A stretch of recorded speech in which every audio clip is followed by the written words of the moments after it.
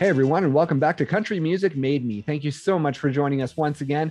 As always, please be sure to like, share, follow, subscribe to us wherever you are listening. You can leave us a review, a rating, tell your friends, your family, your neighbors to come on over and have a listen. That support is huge. Today, we're joined by Sean Stemley.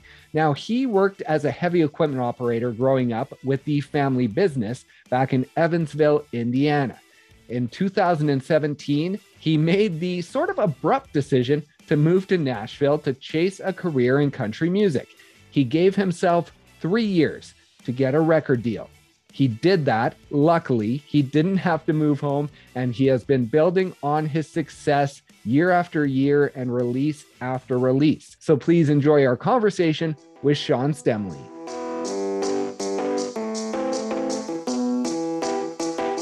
Happy belated birthday. Thank you. I appreciate it. How is number 27 going? It's going good so far. From what I remember, at least. I don't know. So were you back home this weekend? Yeah, I went back up to see my mom, my friends, and my dad, my grandma, and all them. So, yeah, it was good. So how does that go when you're back home these days? Is it a big celebration, or are you home enough that it's still a normal thing to have you at home?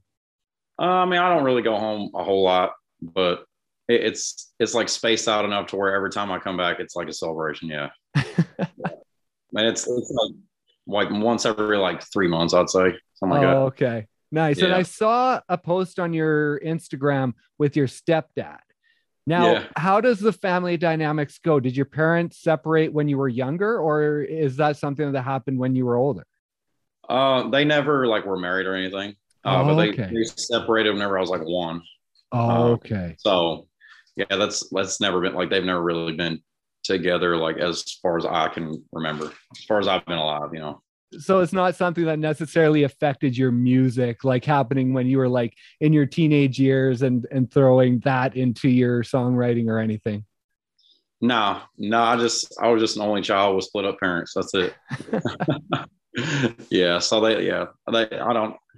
I'm glad they didn't get married or anything, because they do not get along. So. Oh, really? It probably was the best thing to have them separate. And your songwriting, you were in a songwriting session this morning, I believe. Yep. How did that go? Great. We were just finishing one that we've been working on for a little bit, and sometimes you got to go back to them and come back with a fresh mind. We do those at like 9 a.m. Yeah.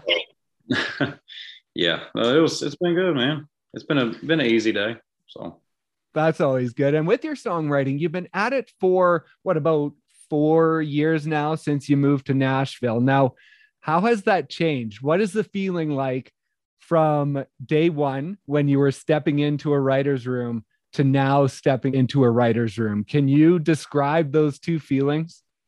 Yeah, I mean, back then I really didn't know what I was doing at all. And I was just trying to learn like the basics and all this, and just like writing with whoever would write with me. And then, you know, it kind of grew, especially after Georgia.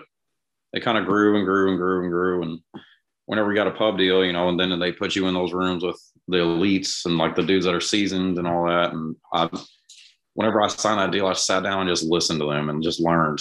So I kind of just learned how they do things and fed off them, the way that their cadences and their melodies and how they come up with ideas and all that. And I did that for a bit of a year and a half. And then I started to really be like, all right, this is what I want to do.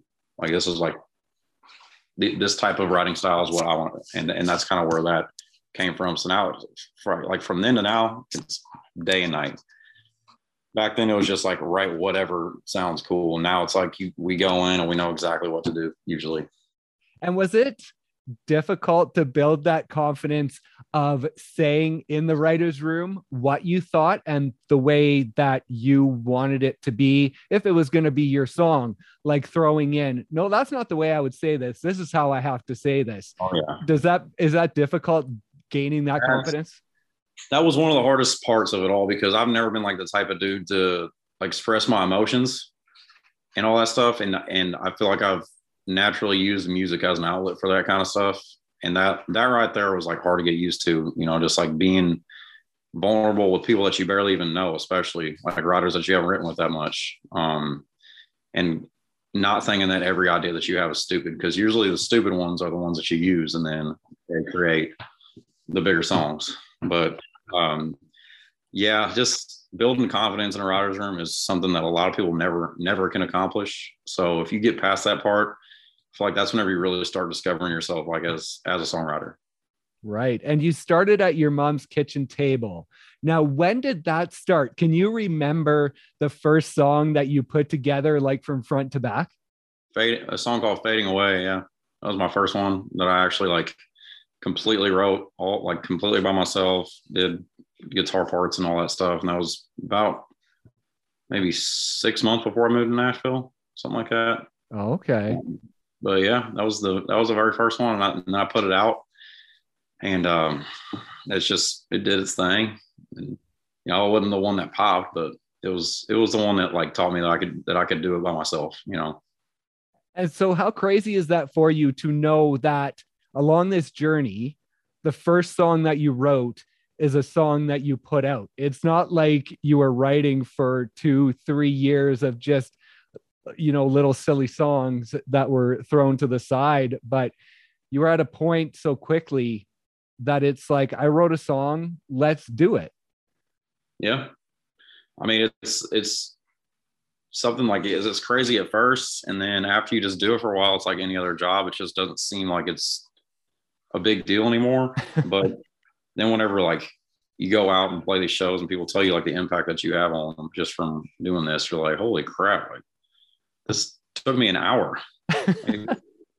It's just nuts. I mean, it's pretty cool, like the effect that we have on people just by doing that stuff. But yeah, man, it's cool, man. I wrote Fading Away whenever my mom was at the grocery store, and she came back and I had it wrote. Like, what do you think about this? She's like, oh my gosh. And I told her it was about an ex that she hated, and then she was like, well. And that's what I was going to ask. You say your mom was at the grocery store. Were there ever any songs while you were still living there that you wrote that your parents had like any hand in? Like you were sitting there and you're like, oh, I can't think of what to say here. And they kind of threw in their little comments and they actually stuck? There was a couple times, because my stepdad plays a little bit. So there's a couple times where I go down there and just jam with him a little bit. But as far as writing goes, usually they were already in bed sleeping by the time I did that. Right. I mean, I had to work all day as well. And then I went home and wrote all night until I felt like I accomplished something. Then I'd go to bed for a couple hours and go back to work. So yeah, usually all that was while they were in bed. It was like midnight every single day. And looking back on it, you say getting a couple hours of sleep. It doesn't really seem all that safe that you get a couple hours of sleep and then you go and drive these big, heavy machines. Well, that's what they make coffee for, you know. There's a lot of coffee and nicotine, man. That's about all that kept me going back then. But it did get tiring. That was whenever I was like, I have to make a choice. I got to either do this or that. I can't keep doing both. So I talked to my dad about it, and I was scared to death to talk to him about it because he's always been hard on me and he's super like tough dude or whatever. But he was like, well, you might as well do it while you're young. And I was not expecting that. So I was like, okay, or whatever. That's why I moved here. Oh, wow. And you say that your stepdad played a bit. And so how did that play in to when you were young? Like, would he grab the guitar and play at night or play around the campfire or anything like that? Or was that something that he did on the side? I mean, he's only been in my life since I was like 18. So I didn't grow up with him, but. Oh, okay. But, yeah, I mean, ever since I've known him, he's just sat there and picked a little bit, and then he picks on mandolin and banjo a little bit. And I never really thought to play as well until I was like 22. But yeah, I mean, that definitely had an impact on like why I started to play a little bit was because of him. Like we'd sit around and he'd do all that old school, like Hank Williams type stuff. And I'm like, well, that's not how they play it on country radio. I'm going to learn that way. So we kind of like split our directions right there. Right. I mean, we still, like, I was back home, we still play completely different. We're just sitting there passing the guitar back and forth, and it's just totally, because he's like 60, 66, 67. So he plays all that old school stuff. But it's fun to sit there and do that with him at this point, just because it's totally different now than it was back then. But. Right. And as far as the singing goes, I know that you developed that in the tractor, but you did sing at church when you were younger, right? Yeah. After the tractor thing, I went to I started going to church, and then I eventually decided to join the vocal team there, and got my stage boots broken in on there. So I mean, it was a big church, so it kind of taught me a lot about stage fright and like how not to get it, because we had 5,000 members. Oh, wow. So it'd be 2,500 people per service usually, and then we'd have our Easters at arenas. So the arena thing was a blessing in disguise for sure, because I remember the first time I ever played in church at an arena, and it was scary. So it made that first time in country music like just kind of normal. And so what age were you when you joined the church group then? I was 19. Okay. 20. Yeah. Okay. So that was after you got the bug. It wasn't something you did like back when you were 9 or 10. No, I had no idea I could do anything with music until I was almost 20 years old. I was just a country fan. I mean, in rock and pretty much everything, honestly. But as far as like what I knew that I could sing, it just began as country, because I just have a twang in my voice and all that. And I was like, I can't really like get away with singing anything else. So I'm gonna try this, and it's been cool because I've been able to blend rock and country together, kind of like both of the things I grew up on, and that's kind of what I've developed with like my style of it. Yeah, and how cool has it been working with Joey Moy in connecting those two because of his past in working in the rock genre and the country genre? Is he like the best guy to work with to meld those two together? He is, and you know, he did everything for Nickelback, and that right there sold me. I remember saving up my allowance to go buy Nickelback records. I mean, it's that was like the thing about him that really stuck out to me before I met him. And then after I met him, we started talking about coal mining and all that. And he used to do that stuff. And I was like, dude, this is awesome. Like, you're such a good partner. And he just like, he pushes me to be better and better. He's hard on me, you know, he's hard on all of us, but in a good way though. Like, he wants us to be better and better all the time. And you know, it feels like I'm back home whenever I'm working with everybody at Big Loud, just because they all are like, kind of like how I was brought up. You know, like you always push and push and push and push and push. And that's the kind of dude that I remember, like that I'll remember Joey as, you know, after getting to know him. And so how important is that upbringing that you had in getting into this career? If you would have had a easier upbringing of not being pushed as much, and then you jump into the studio with someone like Joey, would it be a lot more intimidating for you, do you think, if you hadn't had been pushed growing up? Oh, it absolutely would be. It would be a totally different world. If everything that happened in my childhood wouldn't have happened, I wouldn't have gone through all the stuff that I went through and all that, I wouldn't be here. So, you know, my dad, my grandpa especially pushed me and pushed me and pushed me. And there was days that I just wanted to cuss him out every single day. And back then you don't understand, but then whenever you're an adult, you're like, wow, they taught me how the real world works. Nobody's handing you stuff. Like there is nobody feels sorry for you. You know what I'm saying? It's like, this is like a harsh, especially in this industry too. It's harsh. Like, and if you don't outwork people, then good luck. So that's what I brought to Nashville with me. I think, you know, whenever people ask me how I got a record deal so fast, that's what I tell them every time. It's you don't have to be the best singer in the world or the best in anything. If you work harder than everybody, then you're gonna make it. That's how it is. Like, you got to have that drive here, and it's easy to quit too. That's another thing. It's so easy to just quit and go home. And if you can push through any of that stuff, then you're good in Nashville. And your grandpa, you have his initials tattooed on your arm. What did he mean for you growing up, and just the man that he was in helping develop who you are today and the ability to live this career that you're living?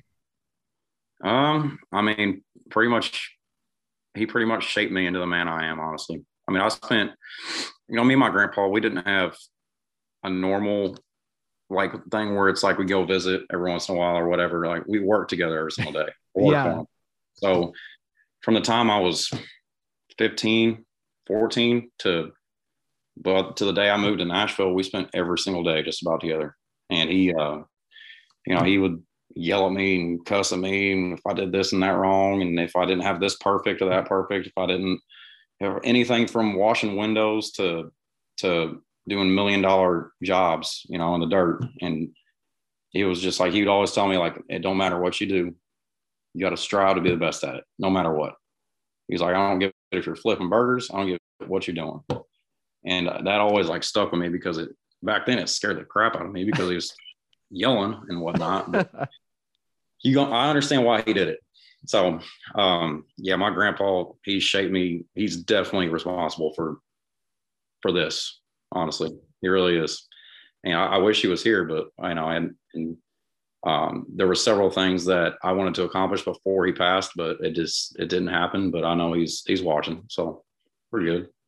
And you talk about him saying that you do your best no matter what you do. Now, obviously, growing up, you were sort of groomed for the family business. But when you told him that you wanted to chase country music, what did he think? Did he think, no, I want you working at the family business? Or did he say, you know what, go do it. But if you're going to do it, just work your ass off doing it? Yeah, I wouldn't like that at first. I could definitely tell that he was a little bit disappointed. Because I'm the only one that can take that place over that's got the last name and whatnot. You know what I'm saying? Yeah. I was an only child. My dad only had one kid, and then my aunt, they done moved away. They live in North Carolina. So I was the only one that could take that place over. And for my dad, which my dad's almost 60. So, he ain't gonna be working forever either.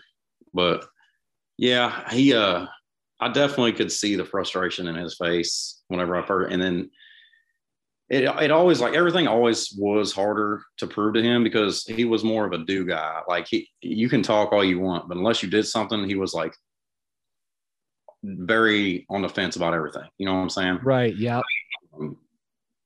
So I understood that, why he was like that. And then I was like, okay, I'm going to go do this. If I can't do this in 3 years in Nashville, then I'm moving back and I'll take over your company. And that's what I told him.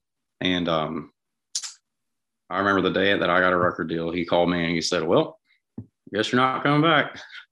And I was like, yeah, Grandpa, I'm sorry. And he's like, no, don't be. I'm proud of you. And then that was from the time I accomplished something here up until the day he died. It was always a different thing. He was always proud and called me every day, like say, how's my buddy doing? Like this and that. Always ask like how the industry works. And he never understood a dang thing, but he tried.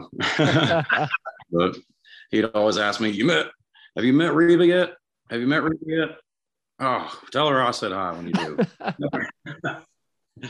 Yeah, but man, it's crazy, like the effect that people like that can have on you, just one person.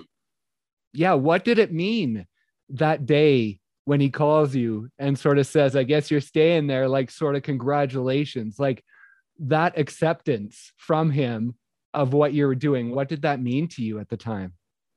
It meant everything to me because I spent my whole life trying to make him proud of me. So, and I was always the black cat grandchild, but, man, that right there was like, okay, I'll prove to him that I can do this. So after that, it's like, I'm just doing my thing now, now I proved to him, he comes to the shows and enjoys himself every time we go back there. That was accomplished. So that was honestly like what drove me the most. Whenever I came here, I was like, I got to get this done because if not, my grandpa's going to kill me. He's going to kill me. But yeah, man, that right there was the most memorable moment that I've had in Nashville, no doubt. That's awesome. And now at the beginning, you join the church group, you sort of get your chops on stage. And then I believe you spent about 8 months going back and forth from home to Nashville every weekend? Yeah. I started that. My buddy, Austin Peckham, I had never even been in Nashville before. And we were just hanging out and playing and singing a little bit. And he goes, what do you think about coming to Nashville to write songs? I'm like, dude, I can't write songs. What do you mean? I can't do that stuff. He's like, dude, you'd be surprised. Like, just come with me. I got a couple people I want you to meet. So we came down here and we went to the listening room at the old location. And I sat there and listened to those dudes play their songs. And I was like, these dudes make this. This is incredible. Like, they just make this out of nothing. And then that was whenever I started going back home and writing every night. And, you know, me and Austin would come back here every other weekend or so. And whenever I didn't have to work on weekends, but we'd come back here and I met more and more. I'd go to Losers and Red Door and all that and meet this person, and then they knew this person, they knew that person. And then it just built a network. And by the time I moved here, I had a little network going on already. So that kind of gave me the advantage a little bit.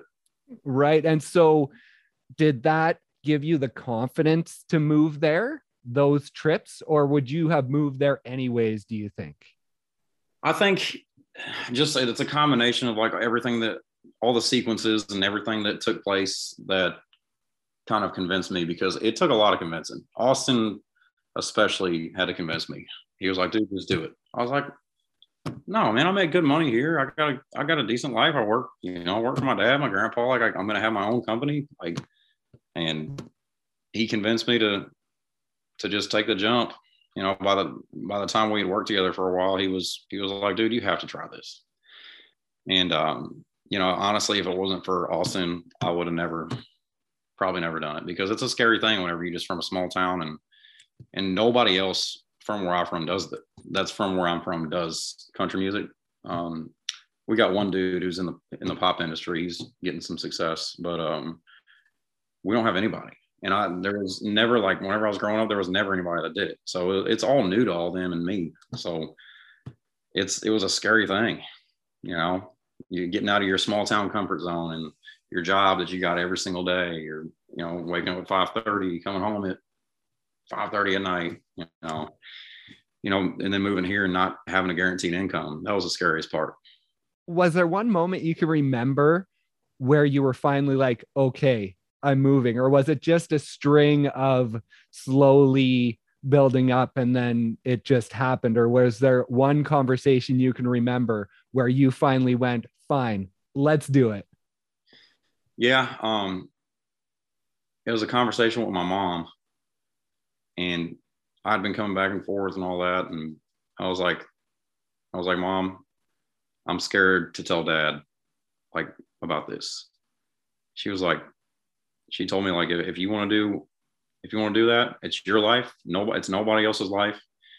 And if they can't understand that, then that's on them. She was like, it's your life though. You do whatever you want. She was like, I'm going to miss the hell out of you, but I know if you're happy, blah, blah. And that conversation from her I was like, all right, cool, let's go. You know, a little mom pet talk. Yeah, exactly. And was that one of the hardest parts when you actually got to Nashville, was missing your family and not having them around, like, there to support you? Yeah, it was definitely a weird adjustment, because I'd been a 10-minute drive from almost my entire family, my whole life.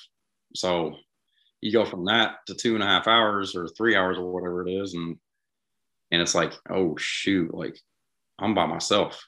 Like, there is no other people from where I'm from here.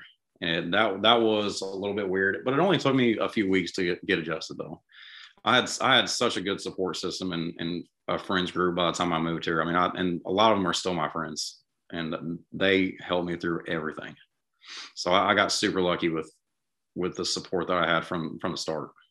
And how important has that been within this country music genre? Because I know right now you have a track on Hixtape Volume 2.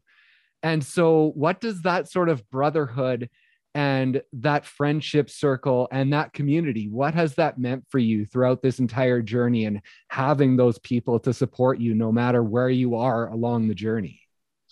I mean, it means everything. I mean, it just anywhere from buddies back home to, you know, other artists now at this point. You know, you get to a certain point in a country music career where the other artists start to be your friends that you listen to, and like, from high school to a year ago, they're your friends now. And that part has been cool. Seeing them just like talk about my stuff. I'm just like, what? Why are we talking about my music right now? From that, man, to the buddies back home that I got, I hired one of them as my tour manager. Yeah, I was gonna ask Philip. You brought him out. How long have you known him for?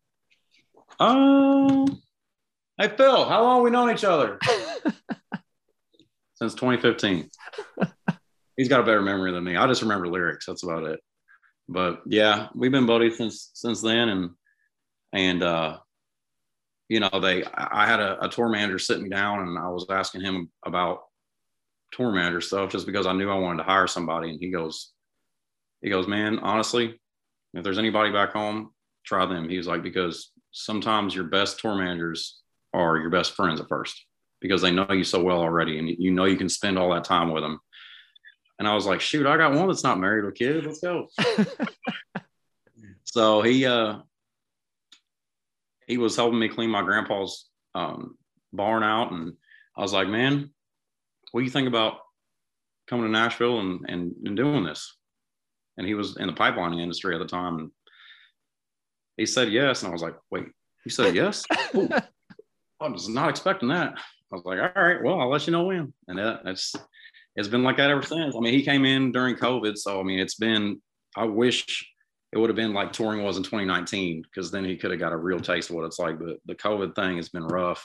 I mean, we're playing as many shows as we can, but that's just been a nightmare as far as touring goes. So he'll get his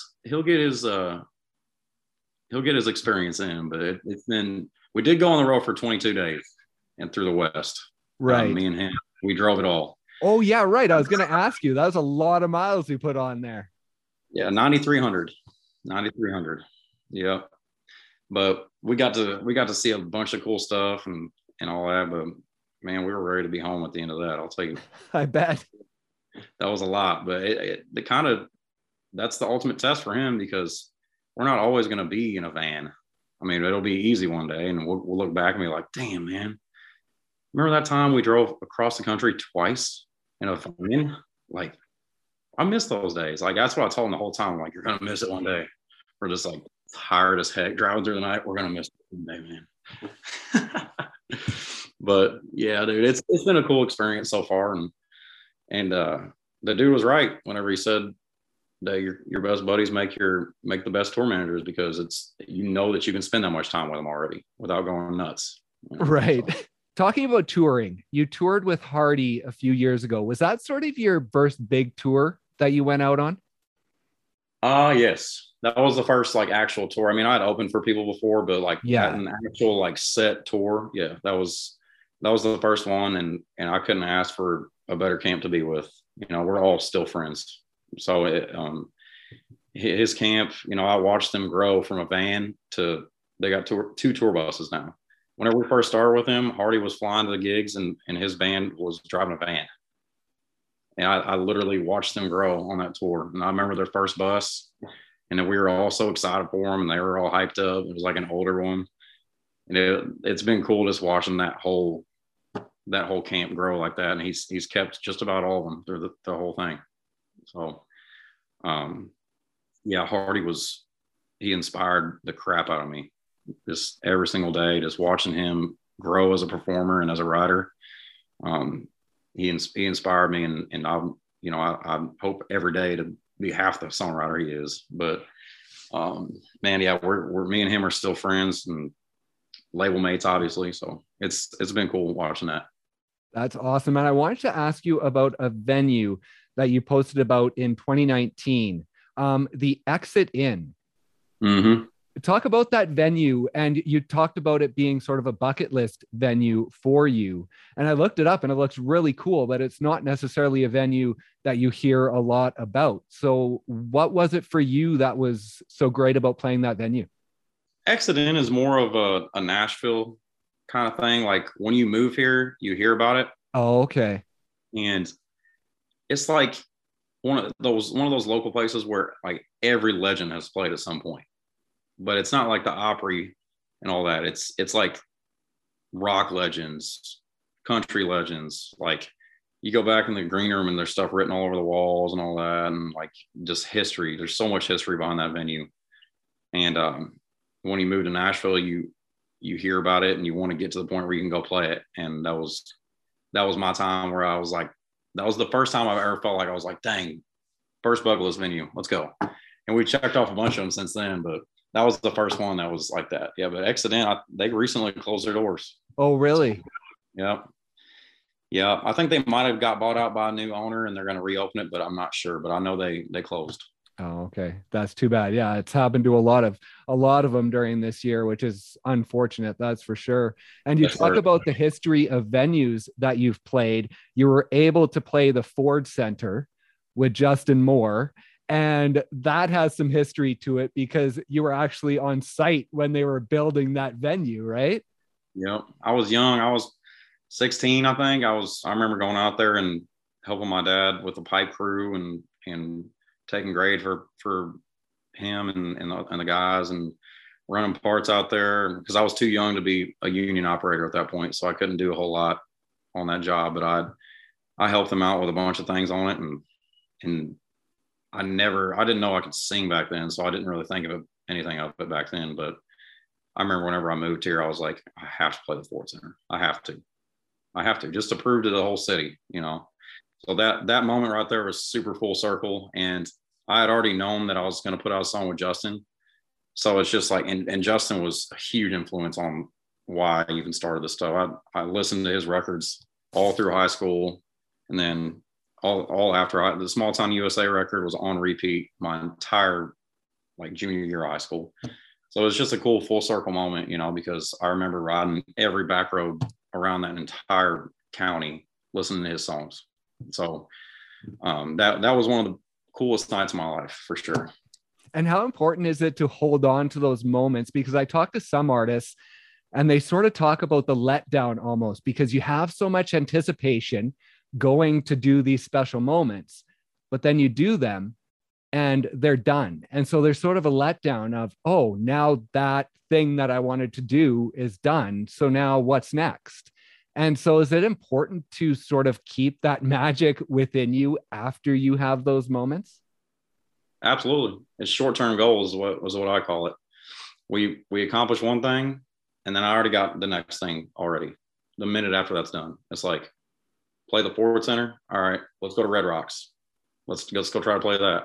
Let's play the Ryman. There's so much stuff. And as long as you keep a short-term goal list, in my opinion, the success will just build and build and build and build and build. And as long as those goals are above your last one. But yeah, man, that's you have to, or else you'll go crazy in this industry. You always have to want something next, Right. So, and you talk about, building those goals. You recently hit about 115 million streams over the past 3 years.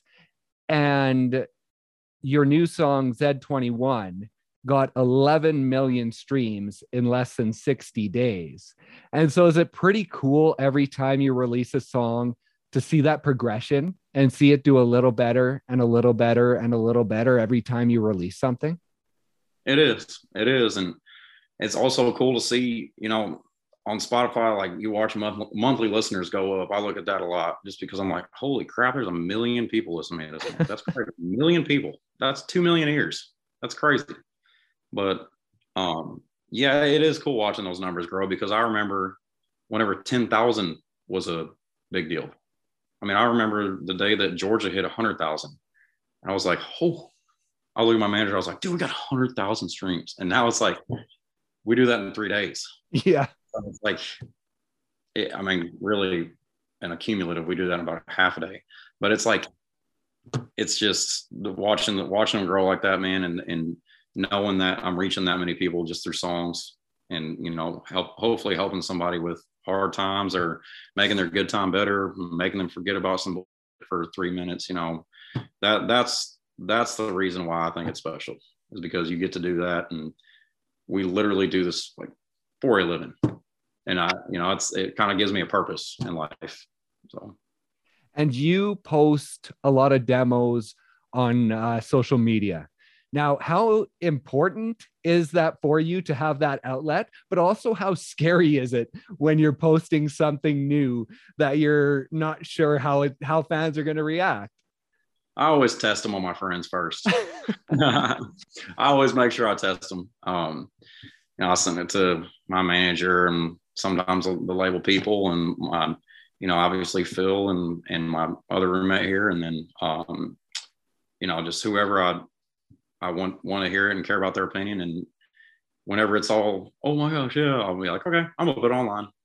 But I do have to slow down on that stuff, or else there's not going to be anything new for future projects. I mean, there will be, but like, I want some things to be like, whenever the song comes out, that's the first time everybody hears it, instead of leaking the entire demo first. Well, congratulations on everything. We know that your grandpa is up there looking down and smiling at all the success that you've had. Well, that means a lot to me. Thank you. That's yeah. I hope so. So yeah, it's coming along just fine. I think we'll be good.